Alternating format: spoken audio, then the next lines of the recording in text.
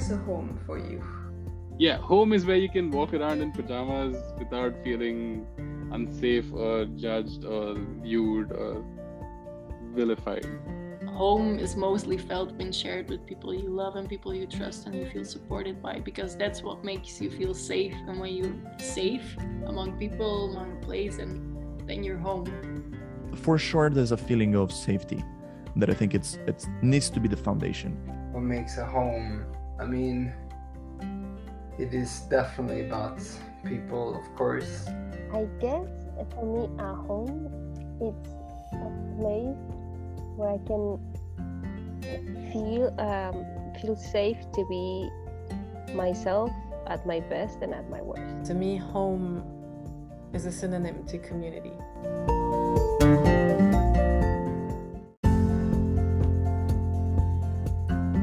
Welcome home. I am Morgane Oléron, and you're listening to Season 3 of The Humans Inside the Pods, a podcast exploring the power of community, one conversation at a time. On here, we talk about challenges and growth with the people who chose to live with others and share the place they call home. If you're interested in the topic, you might like my book. It's called Have Your Cake and Share It Too, and it's a personal story about the world I grew up in, a world I stepped into, and a world I dream of. Or the impact community living had on me. But back to the episode. We had a great time recording it. We sure hope you enjoy it. If you do, never hesitate to let us know through a review, a share, or a message. It takes a second, but it means a lot. I'm here today with Pierre-Alexandre and Émilie, and I'm so excited to finally get to do this. I've just spent 4 amazing days in their house, in their home, which is a very special place. And I'm not going to say more. I'm going to let you guys introduce yourself the way you want to, and maybe tell a bit about where we are and what brought you here. Hi, I'm Emily. Yes, these 4 days has been an amazing journey where we hosted our first retreat of La Matrice, which is a multiversity campus existing in an already existing eco-village in Belgium. And the retreat was about the concept, the Hope Station, where we want to radiate hope and inspiration of what existing today, what are the actions of today that can inspire others and encourage and give you courage as well to make changes in their lives that brings the planet in the end to a better state. An introduction of where we are. Hi, Morgane and Emily. So I'm Pierre-Alexandre, and we've been here at the farm of L'Arbre qui Pousse, which is an eco-village nearby Brussels that we have launched now for 3 years, buying a farm, 6 hectares, with a very dense puzzle of initiatives. We have 30 people living here on spot. There is a retreat center, market gardeners, a co-working restaurant, bike repair, bakery, and school, just to give a few.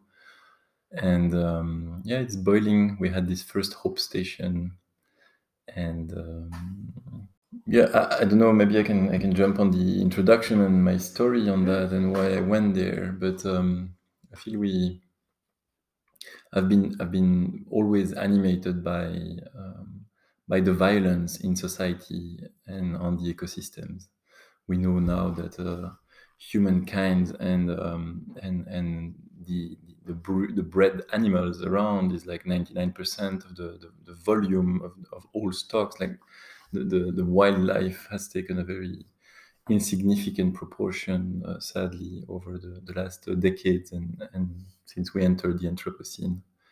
And I was very moved by this violence, and so I, after research in neuroscience, I started to try to trigger initiatives that would switch from competition and go to collaborative models to help citizens and towns and NGOs and companies to actually work all together. And I think the attempt there to bring all these citizens and humans together to be conscious and to act accordingly was a need for community, to be surrounded with other beings that I would acknowledge, and and I would be acknowledged at the same time. So it's a reciprocity that's at the core here, and understanding in the cities that it didn't work, that inertia was so big. I just jumped off. I sold my apartment. I left all my projects, and I started to do this eco-village tour in Europe, understanding how these models, very local communities, eco-communities, could be launched. And here we are, like a few years after I joined the project L'Arbre qui Pousse before the real estate was bought, and funny enough, it's like 10 kilometers away from where I grew up. So yeah, I guess it meets the alchemist of Coelho somehow, getting back to point A. But yeah, so we are here, and maybe you want to say a few more words about you and your sense of community, or why you're here and what drives you in La Matrice. Yeah, I think the last 2 years of my previous career shaped me a lot. And I reached to a point where I exhausted myself in trying to solve problems of the existing systems that are so broken, let's say. And then at that time, I worked as a product manager looking at sustainability data around supply chains and really trying to help big organizations to make more sustainable actions, which, in my own opinion, was not so effective. So I started to look elsewhere. Where can I be in the world to prevent this current situation that we are in, instead of working on problems that it caused? So I jumped off. I quit my job. I had no clue on what to do, but I just knew that that was the right way of going. And through that path, I fell in love with someone that also searched for the same thing, and we arrived here, and I shifted from a city to the countryside. Shifted from a one-person apartment to a community. I shifted culture and all of what that brings. Yeah. It's interesting because we basically went from Paris, Brussels to more remote rural areas, craving for community. Whereas in cities where wealth is abundant, but all the units, all the atomized citizens have a hard time finding spaces where to meet.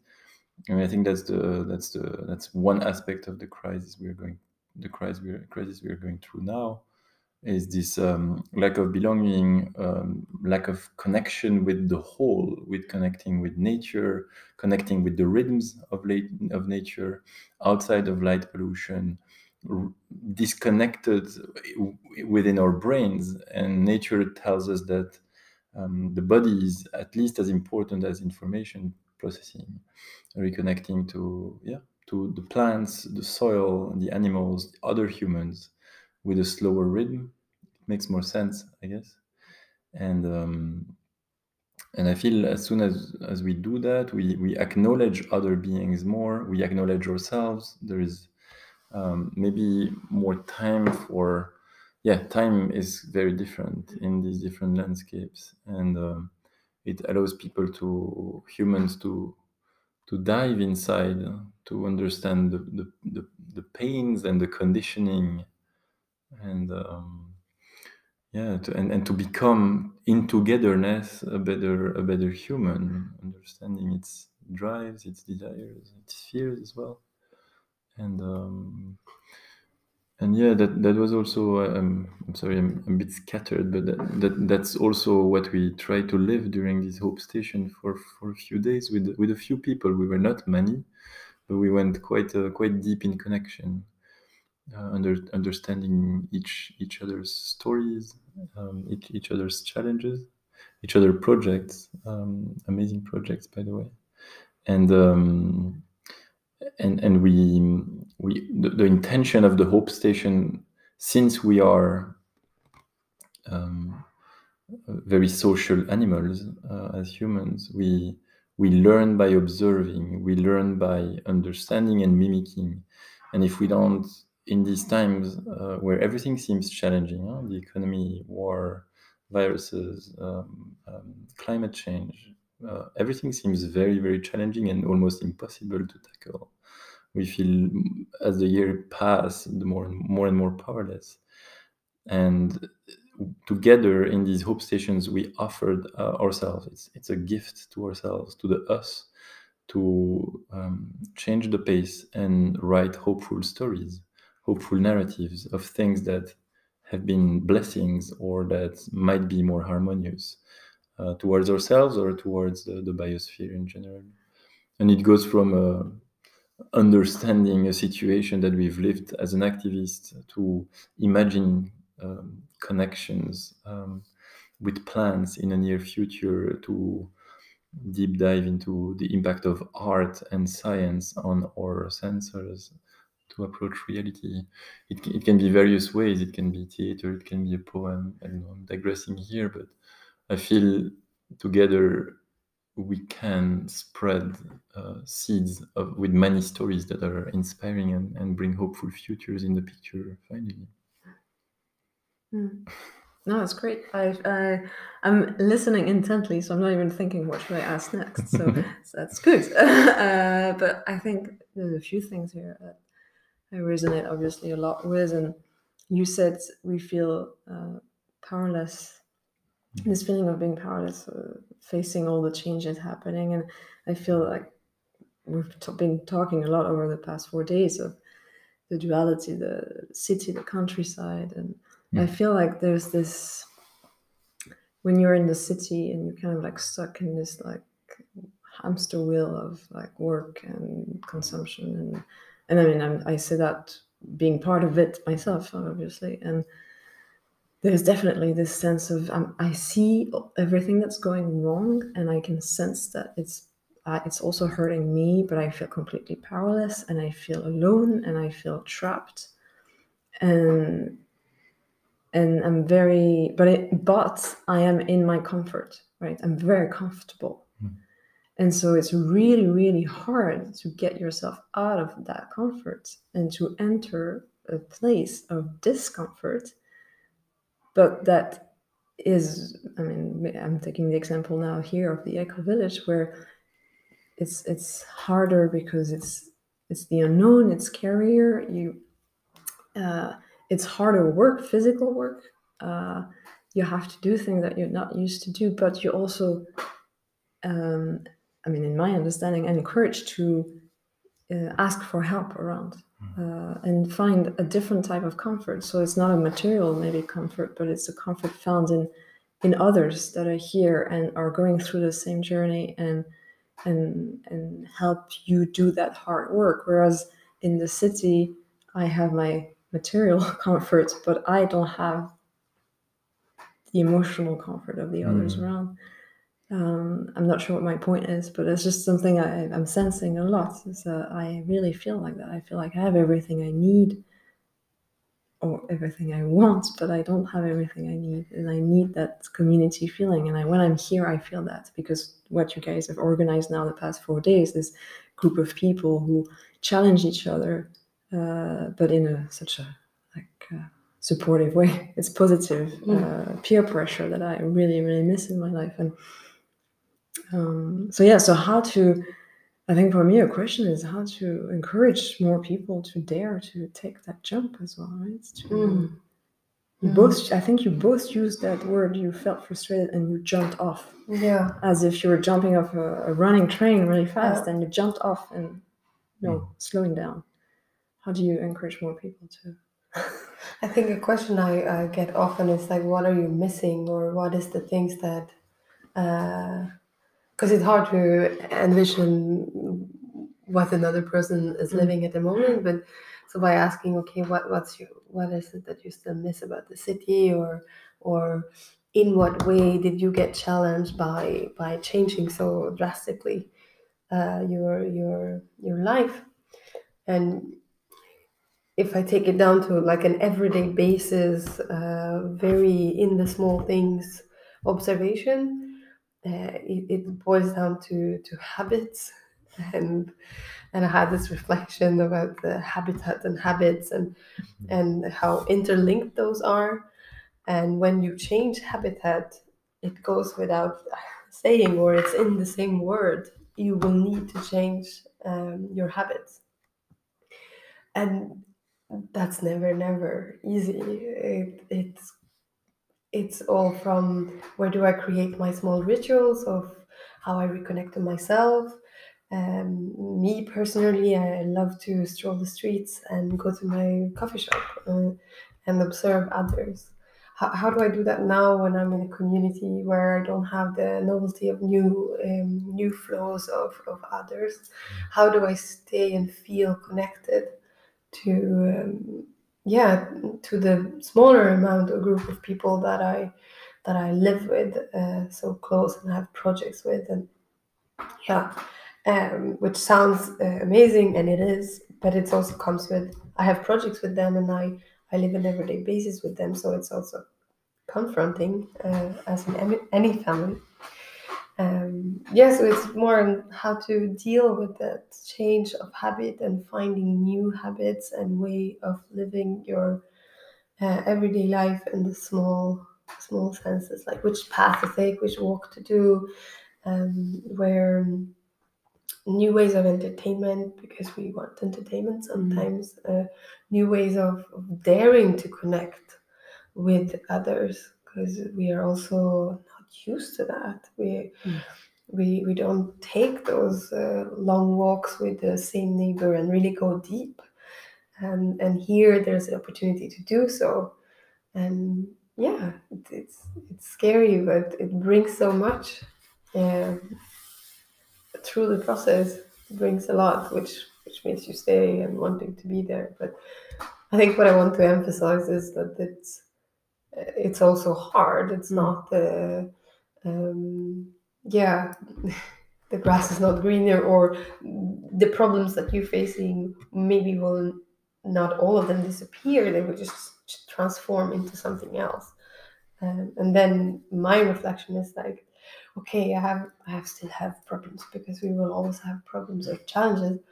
But am I more comfortable with these ones than the other ones that I had? And that is something that comes back in a landing, that yes, I'd rather have these ones than the other ones. Yeah, it's I resonate a lot with what you're saying. I think the eco-village factor is something, because people gather in community settings for a reason. There is a reason why people are gathered, and that reason may be sometimes explicit, but the subjective reception of this reason can be very wide. It can be very broad, and almost opposed sometimes in the subjectivity. So I think the main key in terms of belonging and community is to align, is to understand, to mutually understand in the group why people are there. Is there a vision that they follow? Is it just a purpose of flowing together? Is it to build something? And fate is a beautiful, is an amazing vector there. Developing an eco-village as well, regenerate the earth, blah blah blah. And the thing is that building an eco-village with these hopes in opposition to a system that is exploitative or damaging it's very new. We have no clue on how we need to gather and how we need to act. So it's a permanent work of understanding the membrane. Okay, I'm in the membrane. I am a member of that community. I feel belonging because, and to analyze the because in between the individuals. Because it's not only the destination, but then it's like it comes with all the modalities. I'm ready to go on that journey with the others. And the main factors for me of qualitative community, because I've built several communities, I joined several communities which were very local at an urban level or very global with multiple countries. The key for me is the openness and the vulnerability, the ability to drop roles and masks and open oneself to the other. So we jumped off, but I would like to see we jumped in. There is a notion. There is a notion of authenticity that is a quest there. If this is not pursued, then this is not a community. It might be a project or a business, but not a community. It's a permanent work in the place where we live. I personally have lived for 15 years in Brussels. In Brussels, when you don't feel something or there is friction, then you can just go elsewhere and meet new people and go to other exhibitions or stay in your bed, whatever. Here, when there is friction with an individual, and it comes, of course, it's humans together, you need to cope with it, to go inside, to understand what you have done in the process. And we have these restorative circles where emotions and tensions are dropped. We use art and bodies to shake them and to process them, integrate them together. It's a work. In 2 months, that person will be in front of me in 6 months as well. So I'm forced to embody harmony, or to at least go inside. It's a big part of it. Yeah, I think what we often forget is that when you're talking about, we are humans, and of course there's friction, and we will always that would always be when humans are interacting. But in a city, we are complaining about feeling disconnected from others and that we don't share anything, and we romanticize that view, and we romanticize the view of sharing, and it is beautiful. But with sharing, it also comes with the foundation that is constantly taken care of, which is conflict resolution or listening, deep listening, understanding, and going through this phase of empathy. Like something comes up, it doesn't mean that it's the most important thing and everything needs to change. It's just a person's emotion that we will ride through, and we will then also get closer to other humans' lives and challenges, and then we come in their lives, and they come in our lives, and there builds the glue of the community, which is not always comfortable, but the discomfort is also creating or fueling or making the beauty happen. And those are very much interlinked. Absolutely. I think, like when you're saying we romanticize the idea of sharing, I completely relate to that. And I think, and we've talked a lot about that, is we're not taught properly how to connect with others. I mean, as kids, of course, we were told that you have to share your toys at school, blah blah blah. You can't like hit someone, but that's pretty much it, right? You have to say thank you and please. But we aren't taught how to even express our own like feelings or boundaries. So of course we're not taught to receive it from others. And now I lost my train of thought. But yeah, it's like how to to come to a place like this, and we have to relearn everything. And I think it ties really nice with what you're also trying to do, not just living in the eco village, but also building those projects of La Matrice, of the courses and bringing people here from outside the eco village to learn about a lot of things, and probably including how to relate to others and how to be in community. And I think that's such a wonderful thing to gift the world as well, because as always, when you create a community, there's this risk of like the bubble effect, where you're satisfied with what you have and you don't need more, and then it's sad because it loses the connection with the outside and the outside with the inside. And having this space like La Matrice that can really welcome, there's no inside or outside anymore, it's just this constant exchange. I think it's so important. Yeah, it's an open membrane. We have a very local life here, but the events and the experiences we want to set up are really meant to welcome people, practitioners, to live a moment outside of their own bubbles, and the content is no more important than the method and how they are hosted and welcomed here. We want them to feel that what they eat is produced 50 meters away from them. We want them to meet the bakers. We want them to introduce their stay with an opening ceremony and live rituals around fires. It's part of a reconnection to, because you say we never learn how to connect to others, but first and foremost, we never learn how to connect to ourselves. We are taught skills and attitudes, which make a bunch of crap conventions that we need to take away one after the other. And yeah, so it may sound a bit cultish in like, okay, let's elevate spiritually and uncondition ourselves to reconnect. It sounds a bit like that, but I think we are losing a big part of our humanity if we don't connect to who we truly are and to others around, because we are separating ourselves. I mean, that's a long-held speech, but how can we create the point of La Matrice here is to create a space where indeed we can learn about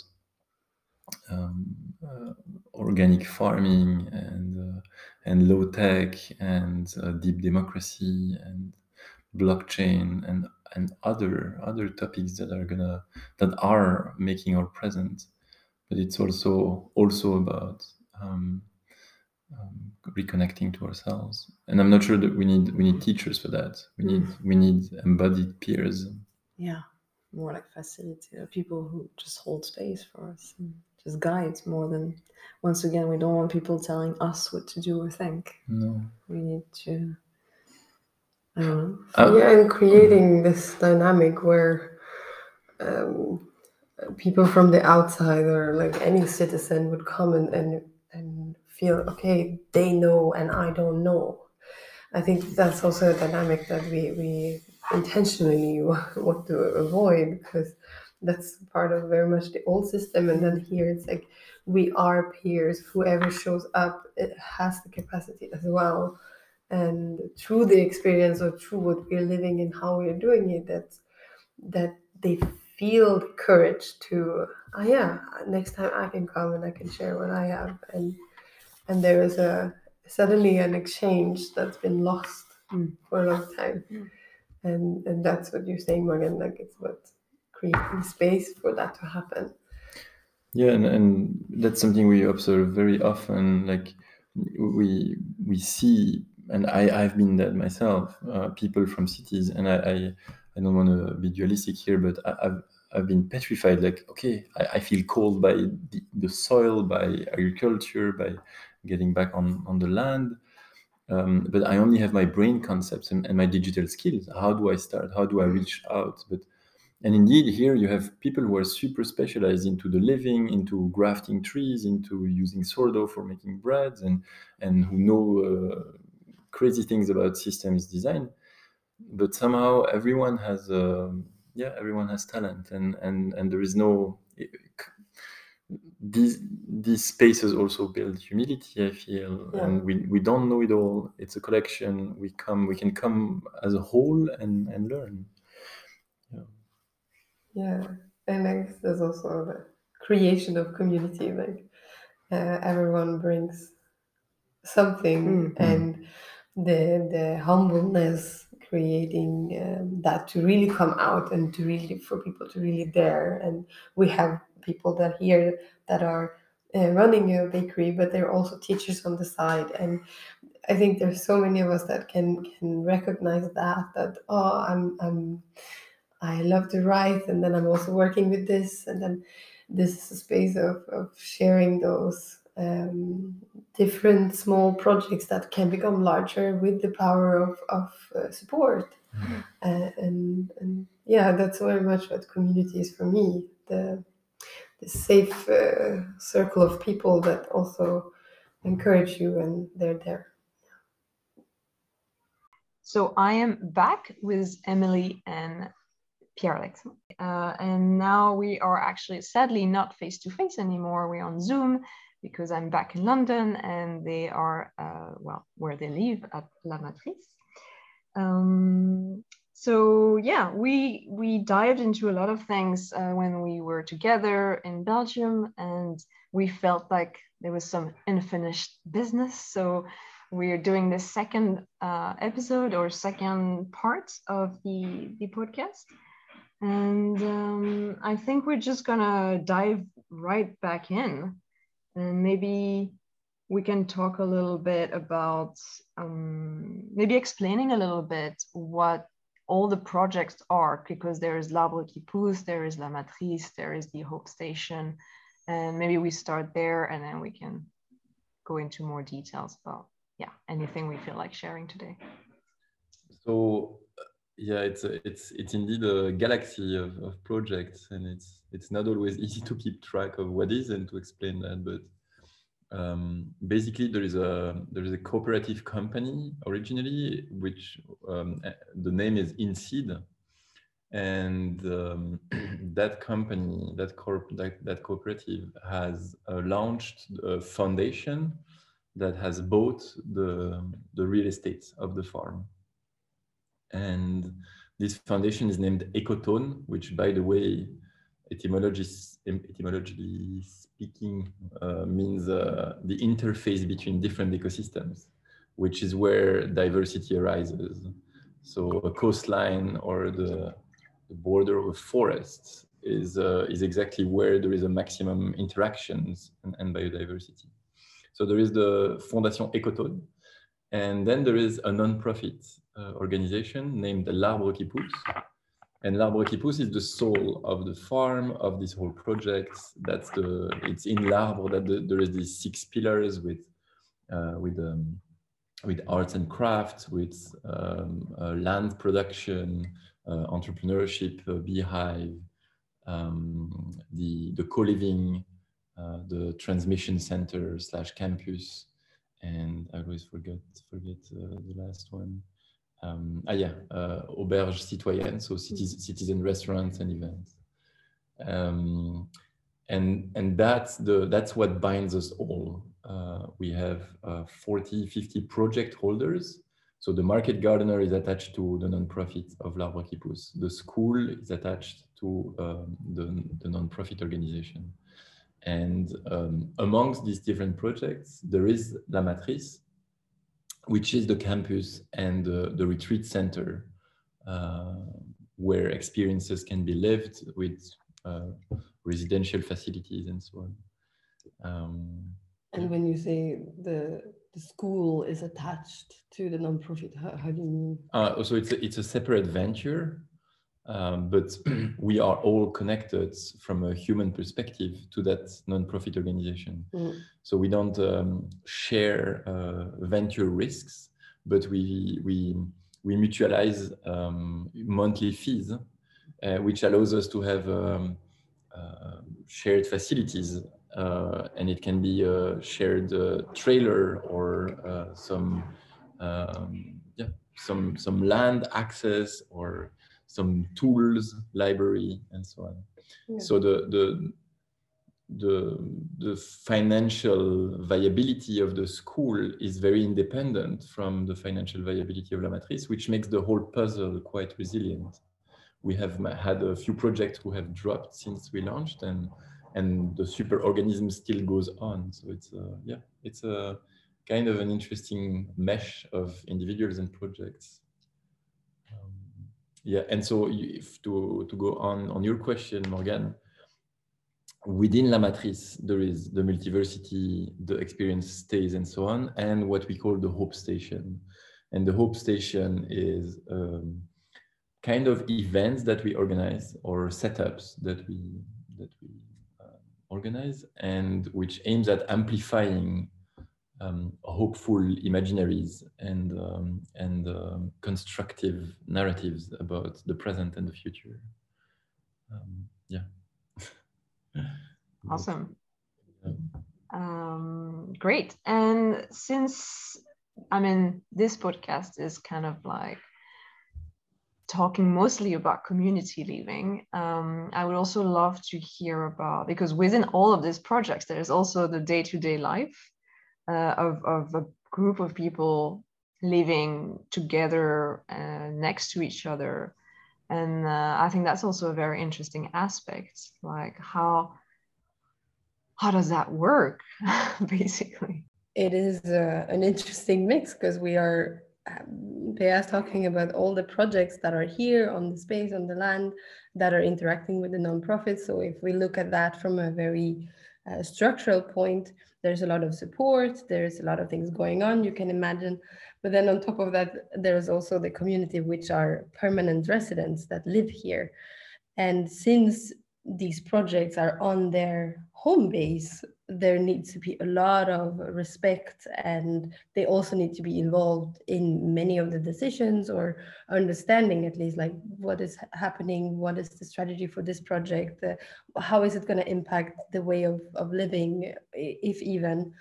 And also the people that live here, they bring a lot of things to the land. They do their own vegetable garden, they building things that can also be a benefit for different projects. Or like lately they build a sauna, or we build a sauna, and then this sauna is being used by La Matrice if La Matrice has a stay. So there is interactions happening, but there is also the very human aspect of living in a community, which is this is a home base for 25 people. And the projects or the companies that are on the site needs to feel that and understand that and show that respect. So in my view, I think some of the project pace, like it's get impacted by the fact that there's people living here, and there's an extra variable which can be quite complicated to take in consideration. A bit more down to earth or practically, inhabitants are meeting every 2 weeks. And within inhabitants, we have working groups. It's pretty organic. People raise an idea, they gather with at least 3 people, they talk about it, they bring suggestions and propositions in the plenary sessions, plenary meetings. And then at the project level, we have what we call synergies. And synergies are working groups which tackle all the different operational aspects that have been needed for the 2-3 first years of implementation. And so in these 13 working groups, more or less 80 people are involved on a weekly basis. Members of the nonprofits contribute half a day a week in these so-called synergies, which go from welcoming volunteers to outdoor maintenance, to accounting, to comms, and so on, and to dealing with the producer market, and so on. And this has been a real challenge because it's not the original DNA of the project has been launched with 3-4 people taking all decisions for 2 years. And slowly and progressively, we knew we had a meeting end of 2021. Everyone was aware of that the governance would be reshuffled, that the power would be redistributed. And so it's been 7 months now, 8 months that we're trying this decentralized governance.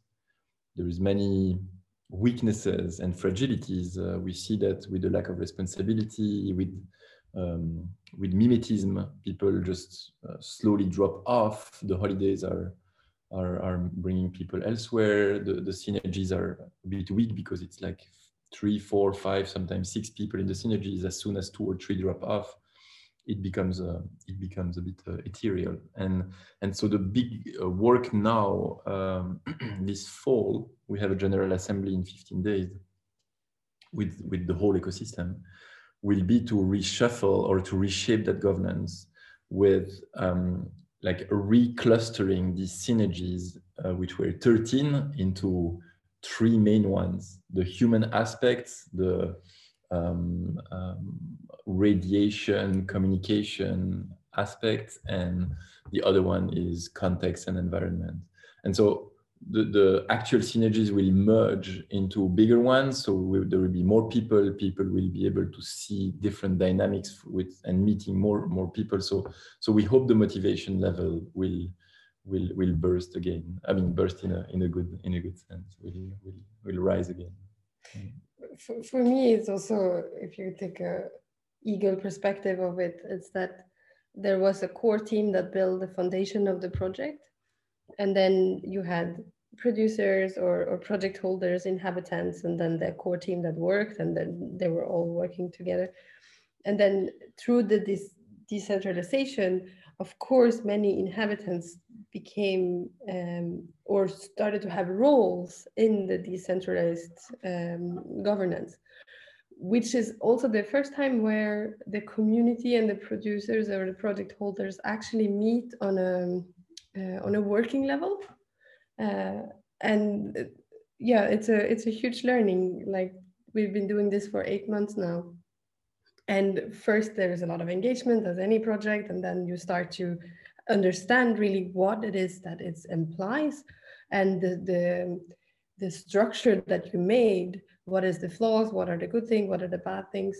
So I think that's also what you're talking about. Like, to now we're coming on 8 months, 9 months later, and we are reconstructing it a bit to fit more of what's actually happening here. And that's the red thread of this project. It's alive, it's organic, and it changes based on the learnings that happen. So nothing has been fully engineered.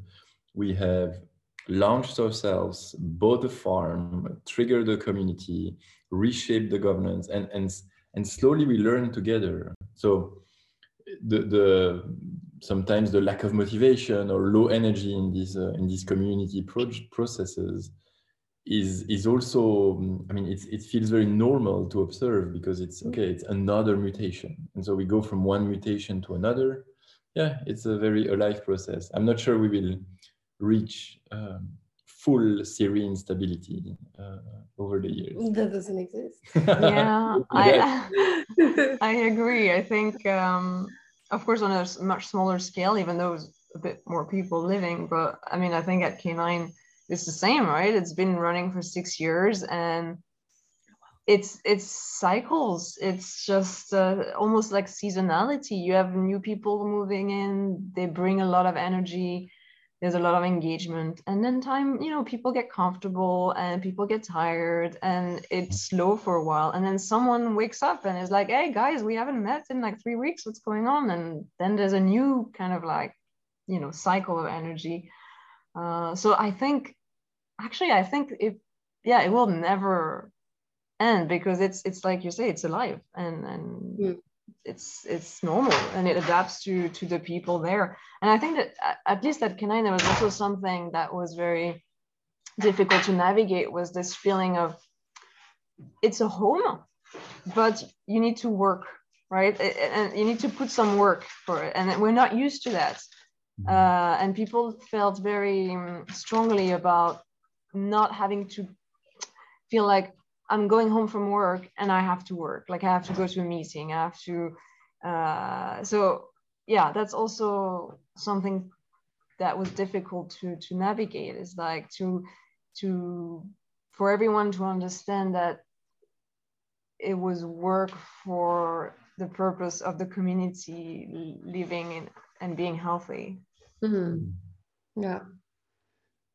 Yeah, we have this ratio of approximately that can vary of half a day a week. Sometimes it's more, sometimes it's way less. But there's always time that you invest in, and then your energy level according to that time is not always correlating, and then fear of judgment of what would others think if I don't invest myself in this, because this is my home, my priority, my community that I care for. It's this humans balancing that's always there and can be very challenging as well.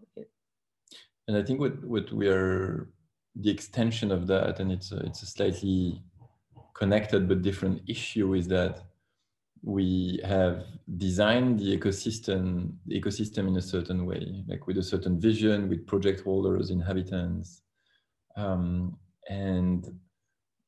the thing is that the system has been designed, the tools have been implemented, so we are connected through Slack, and we have the market, producer market every Friday, and some of us are eating lunch together, and we have one dinner a month. And actually, all 6 hectares is big, and people are doing shitloads of activities. And the thing is that in order to become a super organism and be conscious together, we need to meet. And it's not only through working on synergies, it's also about sharing tensions and sharing time together to understand the frustration of one another. Because this culture, this keeping this super organism alive, it takes a lot of effort, and everyone needs to want it and to keep their antennas sharp and to be really conscious and aware of what is happening next door. And the farm model here is quite resilient because it's a rental model. People have their own units, so if they don't want to meet, they can avoid meeting one another. So what we have still as a challenge for me is to create very periodic membranes where we can meet around experiences, celebrating solstices and sharing tensions. But this needs to happen on a regular basis, and it's not done enough. And especially, so some inhabitants hang out together, but I rarely spend a lot of time with the market gardener. I rarely spend a lot of time with someone who is renting the co-working. I'm rarely spending time with people who rent out La Matrice or the co-working for a day of team building. It's so, how can the space embody the reconnections or the décloisonnement, as we say in French, like getting barriers down to make sure different profiles can meet. That's an original mission of the project, which is not succeeded yet. We're just out of, okay, we landed here. Spaces are refurbished, and we're a bunch of cool people that have nice projects and have a very sometimes deep relationship to the living, or So, but how do we meet? That remains a question. Yeah. I would frame it in a slightly kinder way, but it's also I can forgive the process, because it also takes a lot of time to build a structure with 80 people that are having so many different profiles: living, not living, working, not working, volunteering, just coming here and there, building a school. Like it's a huge diversity in that sense. And so there needs to be a focus maybe in the beginning of building such projects to really have the core foundation and the container of, okay, here is how we're building things, and this is how we're thinking that it might work. And now in my view, we are living there.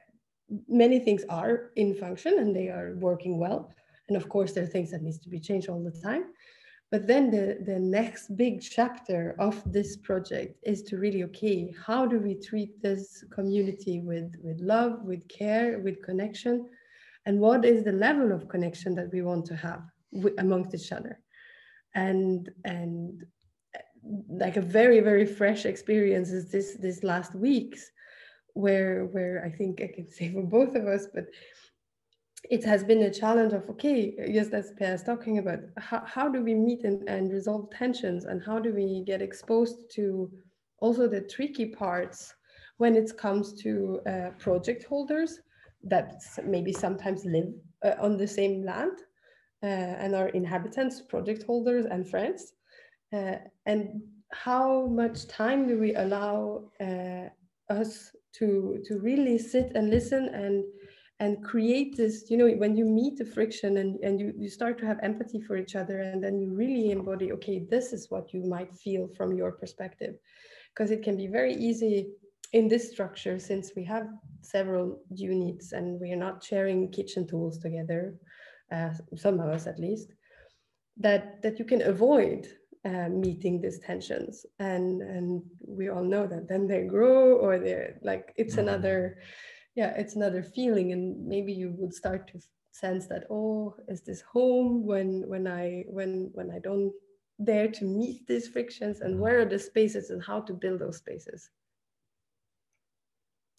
Yeah, there's just a very fresh, like, No, that's very kind of challenge. It's interesting because I always say that the biggest challenge for me here is that we talked about it in the first part of the episode, but how, like, living in a city, you can always escape and go further to meet new people and be more curious.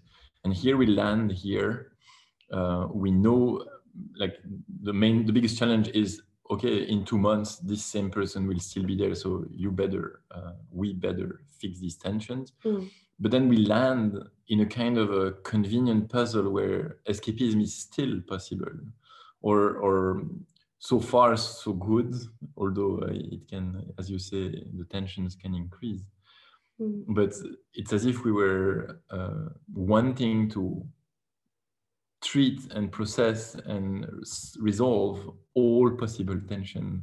But I think it's very, very important as a superorganism, because if this is implicit and not talked about, then it gives a huge fertile ground for rumors and lobbies and micro tribes inside the tribe. And eventually, it's not always the best elements or that remain. Like it can become quite nasty and end up in small groups, lobbying, and so it can become quite nasty. Absolutely. Yeah.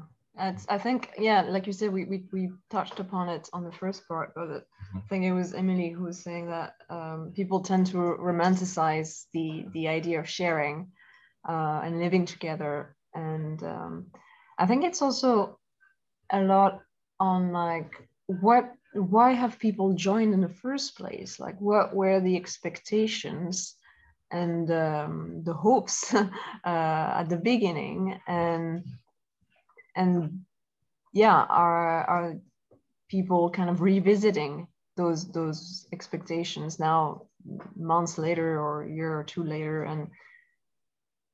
But the thing is that indeed they joined for a certain reason, because a vision was displayed, and initially motivation is high, and there is this project, let's build it. And then slowly over time, you set up processes, because you cannot control or arrange 80 people. It needs to be organic and alive. And so the processes are there to secure that people that jump in the membrane are meeting the vision. But this is also very subtle and fragile, and it evolves. And then people mimic. Like, if some inhabitants today don't, on average, spend half a day a week, it's probably not because they don't want it or because the vision of the project as such has changed. It's because as a super organism, kind of a laziness entered and people mimic one another. And people mimic and they, why would I do? And this is the drawback of a model which is based on rentals, where there is turnover and the responsibility, the taking responsibility for the whole remains quite low. That's a real challenge of the project here. People can leave from one day to another, and there is no, there is the responsibility of the success of the project still remains on the shoulders of a few. And and the few that slowly have understood that actually it's a commons, and this project can be dealt by a local tribe.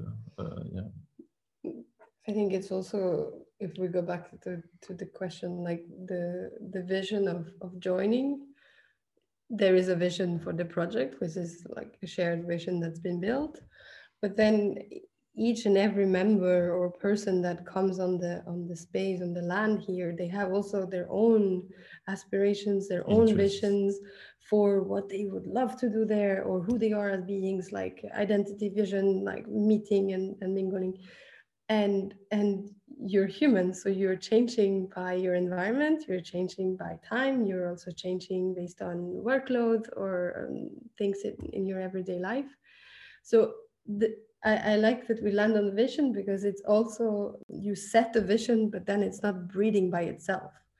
It's really something that needs to be touched, and you're massaging your dough to keep it alive.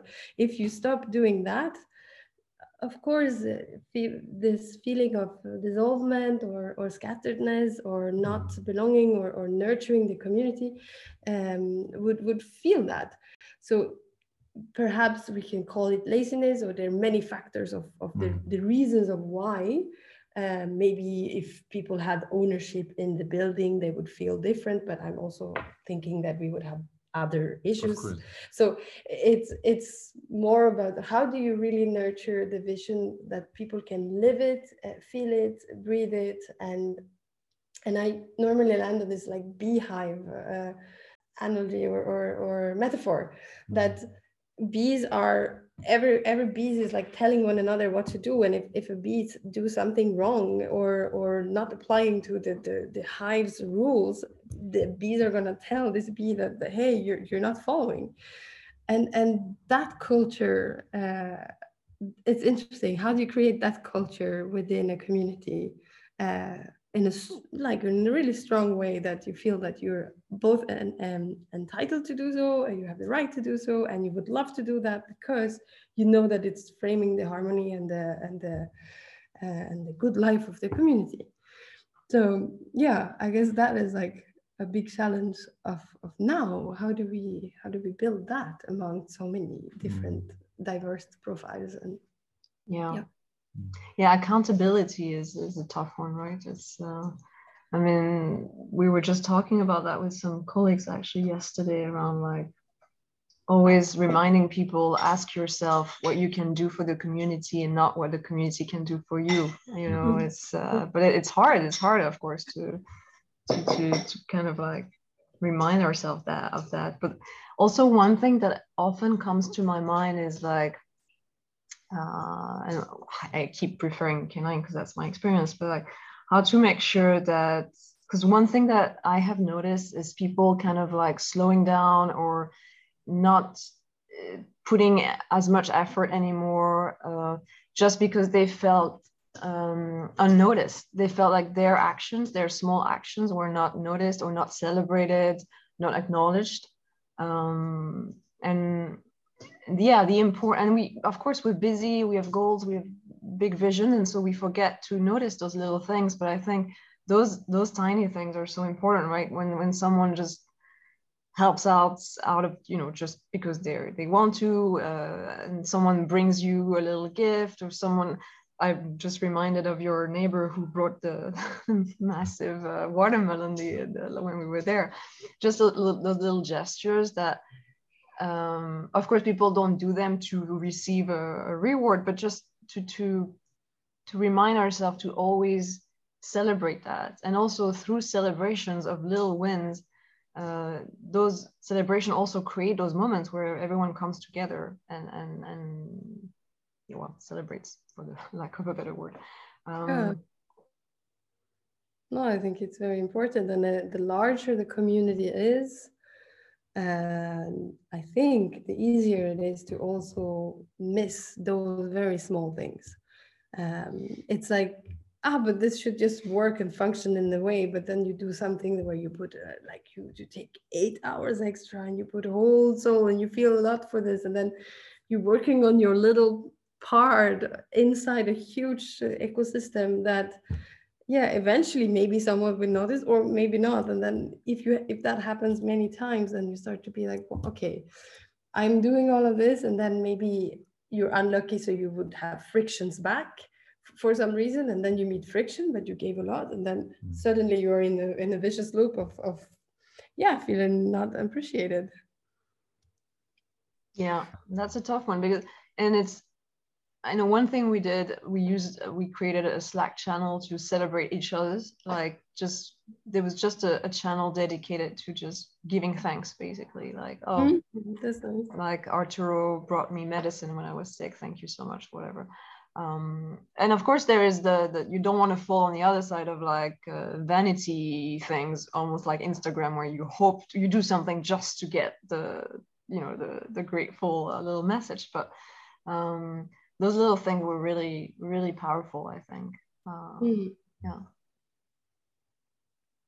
Yeah, and I think that inspires others as well when you see that, okay, they're gifting, they're sharing, they're nurturing the love that is here, and you see it and you feel, yeah, you feel good just by reading that have happened. You don't have to do the same, or there is no pressure. There's just like, wow, I saw a nice thing today. Exactly. And I think it's also, yeah, exactly, a daily reminder of the values of the community. Yeah. And I think this is still missing a bit here, like celebration spaces and frustration and friction spaces.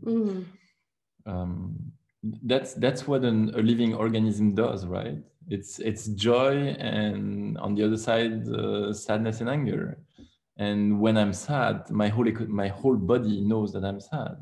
When I'm joyful, my whole body knows that I'm joyful. Yeah. And as Em said, I agree. Like when we are many, we often, and then it depends on the settings and so on, but we often tend to rely and to take the ecosystem for granted, and not be contributing to that spread of joy or anger. Like we need to become antennas and emitters.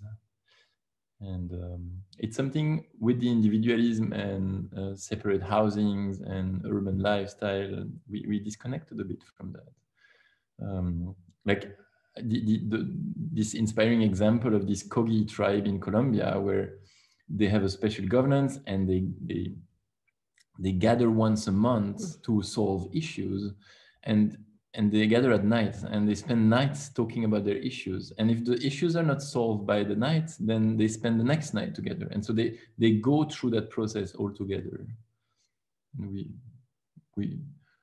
nowadays we take decisions and we have a barbecue once in a while, but what about having sacred moments to celebrate and share? Yeah, I find it like maybe the modern times paradox, because it's I wish to have that connection and I long for it. I want to build it, and then at the same time it's frightening and it's scary. Wow, okay, then I have to imagine if we would have such ritual as the people in Colombia. Yeah, it needs me to. It forces me to just reshuffle everything I have built up in terms of, okay, this is my individual space. This is how close I want to let others in. And yeah, and I think that is the part maybe that I also mentioned at the beginning, like we romanticize a lot about living together and have this good close moment where we share food or love or support. But then it also comes with other things, like you have to do deep changes probably inside of yourself to welcome and to look yourself in the mirror, like, okay, I have to give sacrifices for this as well. And I think in the modern times of today, in the individual worldview, we don't make sacrifices. Why would we do sacrifices? What do I gain from that? It's interesting that you use the word sacrifice as such. Like it can be seen as a sacrifice. It can be seen as a virtuous interdependence. Oh yeah, yeah. And strengthening factor. Yeah. It's just a matter of perspective of what's the individual interest and the collective interest. Yeah, but then it needs to be reframed, right? And I think we are more in society today, it's more the framework of the sacrifice. Yeah, exactly. I think everything is reversed, right? It's like we tend to share on social media when we want to celebrate, but when we have issues or anger, we keep it in. And then on the opposite side, we only write, or at least a lot of people only write reviews online when they want to complain, but they don't celebrate. Like if I had a bad experience in a restaurant, that's when I'm like, oh, I'm going to give them 1 star. But if I had a great meal, I'm never going to think of, oh yeah, I'll give them 5. I won't even think about reviewing. And so I think we need to reverse all of that. We need to talk about the issue and the anger and the frustration. And yeah. And that's what the communal living teaches us as well. It's a mirror. It tells us on how ingrained the individualistic society is in us. And now we're living together and we're sharing spaces and we're sharing opportunities and we're sharing threats, etc., etc. And how our whole individualistic conventions in us are challenged. It doesn't mean that everything needs to be thrown, no? But there is definitely how do you say that? Take down your guard, like having your guard down sometimes, and redefining membranes between me and us can actually be very fruitful and very a source of serenity as well. And from an external perspective, it would be seen as a loss of freedom, as a sacrifice. But actually, I think as soon as we dare to talk about the difficult topics, right? As soon as we dare to say, I'm frustrated by this, but I'm willing to talk about it and fix it, that's when we actually get closer with each other, right? Well, going through that process together will only, enrich the community in a way. And so it's just daring to take that jump and experiencing it for ourselves. And that's what I'm sorry, I'm sounding a bit pessimistic, but here and in other communities, there is this kind of shyness and there is benevolence, and I need to be good and I need to be polite and sometimes going explicitly and transparently into frictions and expose things, of course, in an empathic way, but expose them sometimes very roughly can help in the long term. We're not used to that. That's also, I think we paused on that in the early topic. Like we're not taught of having those spaces from a young age, and we haven't been exposed to these settings, to these environments. So yeah, it's a challenge. I don't think it's impossible, but it's also, it comes with a lot of gentleness. You have to be gentle, you have to go slow, and you have to allow it to be, you have a freedom to join, you have a freedom to test yourself, because it is emotionally and physically can be very uncomfortable and challenging. Like you face things that you are not used to face, like you could avoid that. And for some people it'll never work, right? I think we also need to accept that some people will never accept to take that step, or some conflicts are just not you know, some people you just can't get along with, but I think for the majority it's beneficial for sure. But I don't know about how it would, about skills of people or endeavors of people. I think, maybe some are more prone to that. But to bounce on what M was saying, like, yes, indeed, it can be very confronting, and we don't dare to always speak up. But not speaking up also brings tension. Also, Of course, rises inside us, especially in a community where it creates a backstage noise and rumors and tribalism. You know. Yeah. So it's also a mechanism that is healing once practiced. And you're right, Morgan. Some conflicts, and we've lived some here in this ecosystem, are not solvable and create huge wounds and generate separation and exclusion. Like, yes, this happens too. Not everything is solvable.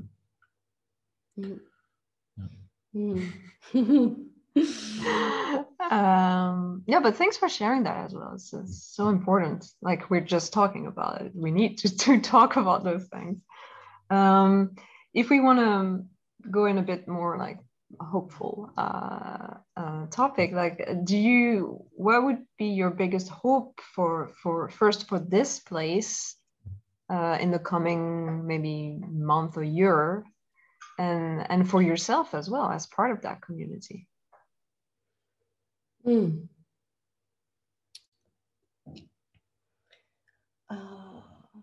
Hopeful, what I wish for this place. But I'm really looking forward to this phase that we are entering now, the new chapter of building, the kind of hidden values of a project, like the hidden values of a community. Now it's not about which account do I send my membership fee to. Like, now it's about who do I talk to when I feel this?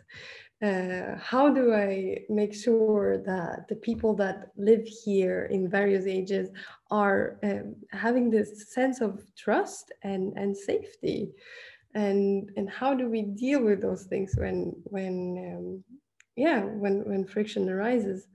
And I've started to realize that I myself also need to change.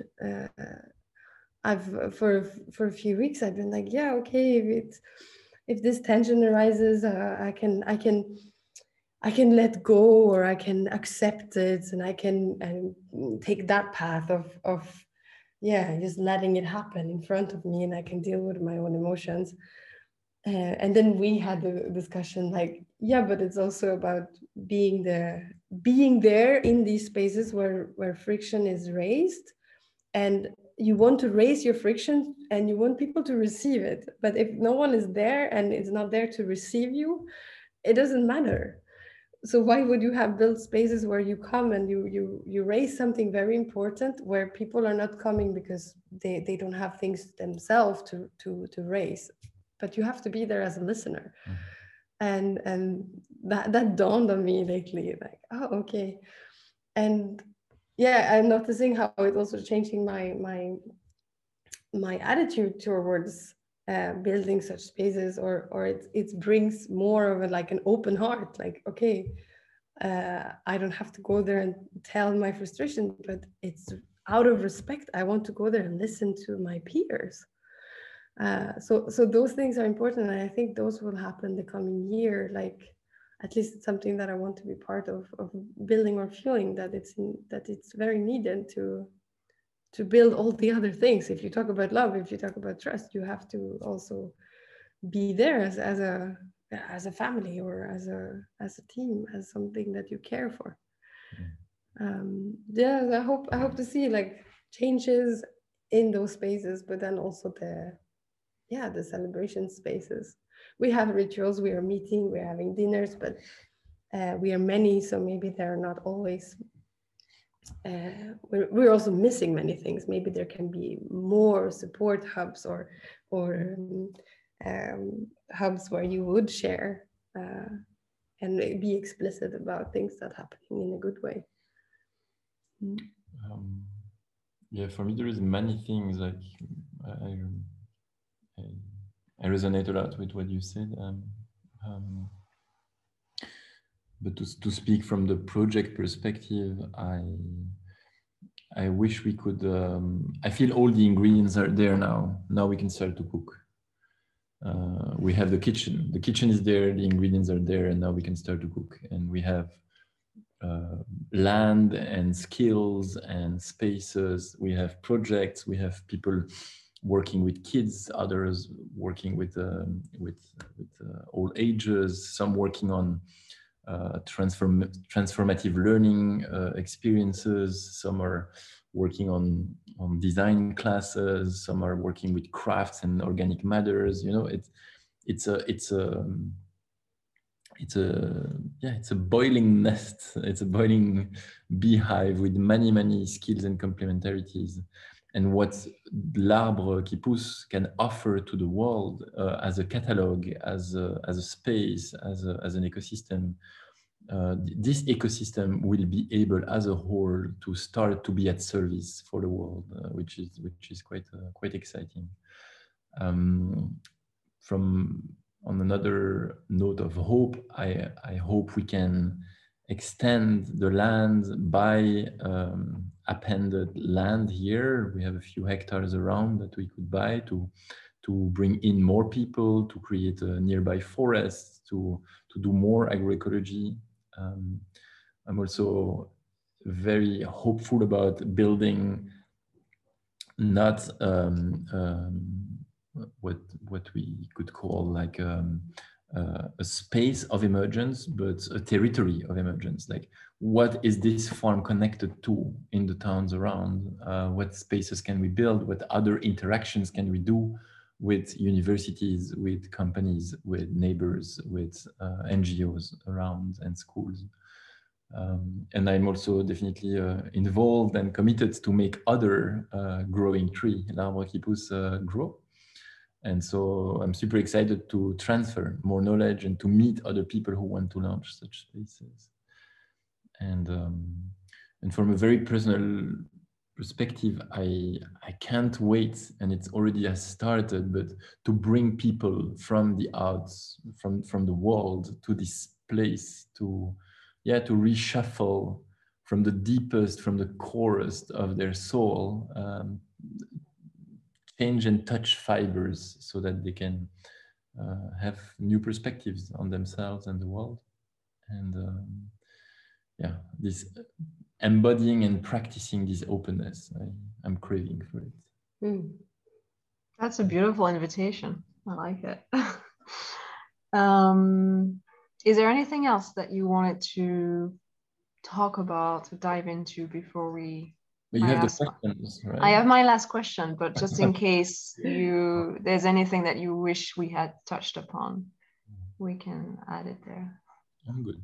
No, I feel these discussions are always very fruitful because it gives you the bigger perspective of what you're doing, and also, going a bit reflection of, okay, we are in the contemporary society, which also brings certain challenges, and it's very humbling to have the discussion.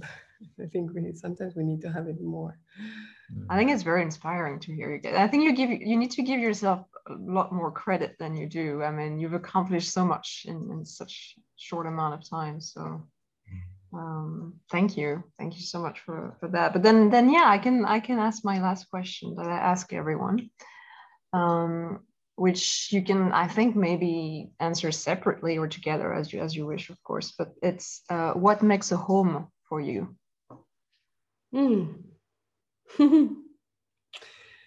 Oh. Should we bring Yoav in? Should we talk about Yoav? I have many different answers to this question. But what pops up in my mind is usually smell, the way the home smells, and I'm very sensitive to that. But that is it's something that brings me comfort when it smells in a certain way, and it can change. But if the smell is not good, then it cannot really be livable. That's something very core in the way of entering someone's space. Like, okay, well, how does their space smell? And you can find so many hidden layers and smells. But it's also a space where you rest and you wake up and you can have slow moments. And yeah, I've learned through many ways of living that a home for me is also to be able to close in a way where I cannot be seen. And that that's very important for me as an individual, as a being. Like, I sometimes have the need to just be completely unseen. And if I cannot do that, then I have a hard time to call it home. It doesn't mean that I always have to be invisible. It's just that there are certain moments where I really need to not be seen. Yeah. I love your answer. It's both poetic and very practical. I never thought about that question. Like, I mean, I've heard a few axioms around that, but I think the home concept relates to maybe to creation, to reality. Like this, it's yeah. Like our planet is a home, and this planet lays in the solar system, in the galaxy, and this whole universe is a home. Like it's a cosmic uterus where these things are created, right? You have a bath of particles, and then things exist, and it's fascinating because it's super fractal. In the end, this universe in which the Earth exists, where the biosphere has seen some humans pop up, and then here I am for a very short amount of time having a human experience, and then I am myself the creator of my own home. Like this home, we create spaces, right? We create communities and we create space, and with this farm. So it's a fascinating concept. Like we are living in a home and we are creating homes. It's a fractal thing. And so and it's interesting that you see home is where I feel unseen. For me, it's the total opposite. Home is where I can be fully seen without feeling judged. And so indeed, sometimes we hear that home is where you feel serene, and I think home connects in me with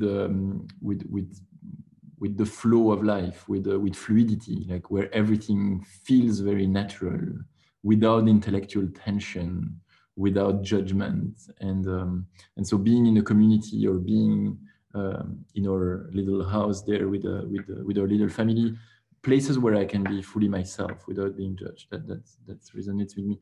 And so, yeah, eventually it connects back, Morgan, to this new age push of reality is the result of your intentions. But I think inner work creates a very, very safe home at some point. Wow. Amazing answers. I actually, PA, your answer made me think of a book that was recommended to me by Yoav. So I think we've closed the loop here. But it's I read it in French. It's called Philosophie de la maison, l'espace domestique et le bonheur. And it's quite, I mean, I'm not used to read like philosophy essays, so it's quite like heavy to read, but it has a lot of what you're saying. Like we are our own homes and we create homes, and it's like very interesting in that sense. What I love about this question is that everybody kind of like have their own different answer, but somehow as they go deeper into it, we always go back to feeling safe, comfort, feeling like you belong. So it's kind of like everybody comes from a different angle, be it like galaxy or smells, but in the end we all come back to feeling like we're safe. And I think it's so interesting because Em, you're saying where I can hide, and Pia, you're saying when I'm fully seen, but I think you're deep down saying the same thing. It's just in a different way. So it's I love it. And we didn't mention that so much, and maybe I can digress a bit there, but home is also we talked about individuality and collectivism, and it's not only with humans. Like, we share that home with other beings, with billions of other beings around, which like all these philosophies and spiritual paths tend to show us that we are all interconnected. And science today tells us as well, like, everything is interconnected, and everything, it's a whole system. Some say that Gaia, the earth, is a living being. Like, so what is home? And eventually, if home is where there is a sense of safety, let's remember that a big part of the living today doesn't feel super safe. And so it questions it. Why would we burn our own home? That's a deep sometimes one. Doesn't allow me to sleep at night. Oof. To end on a note of hope. Yes, thank you so much. All right, but yeah, I think we could go on forever, but this was already so interesting, and I'm so grateful that you took the time to share all those thoughts and be so like honest and open about it. And I'm excited to see what comes next and to visit again. Yeah. Thank you so much, Morgane, for creating that space. Yeah, for doing this.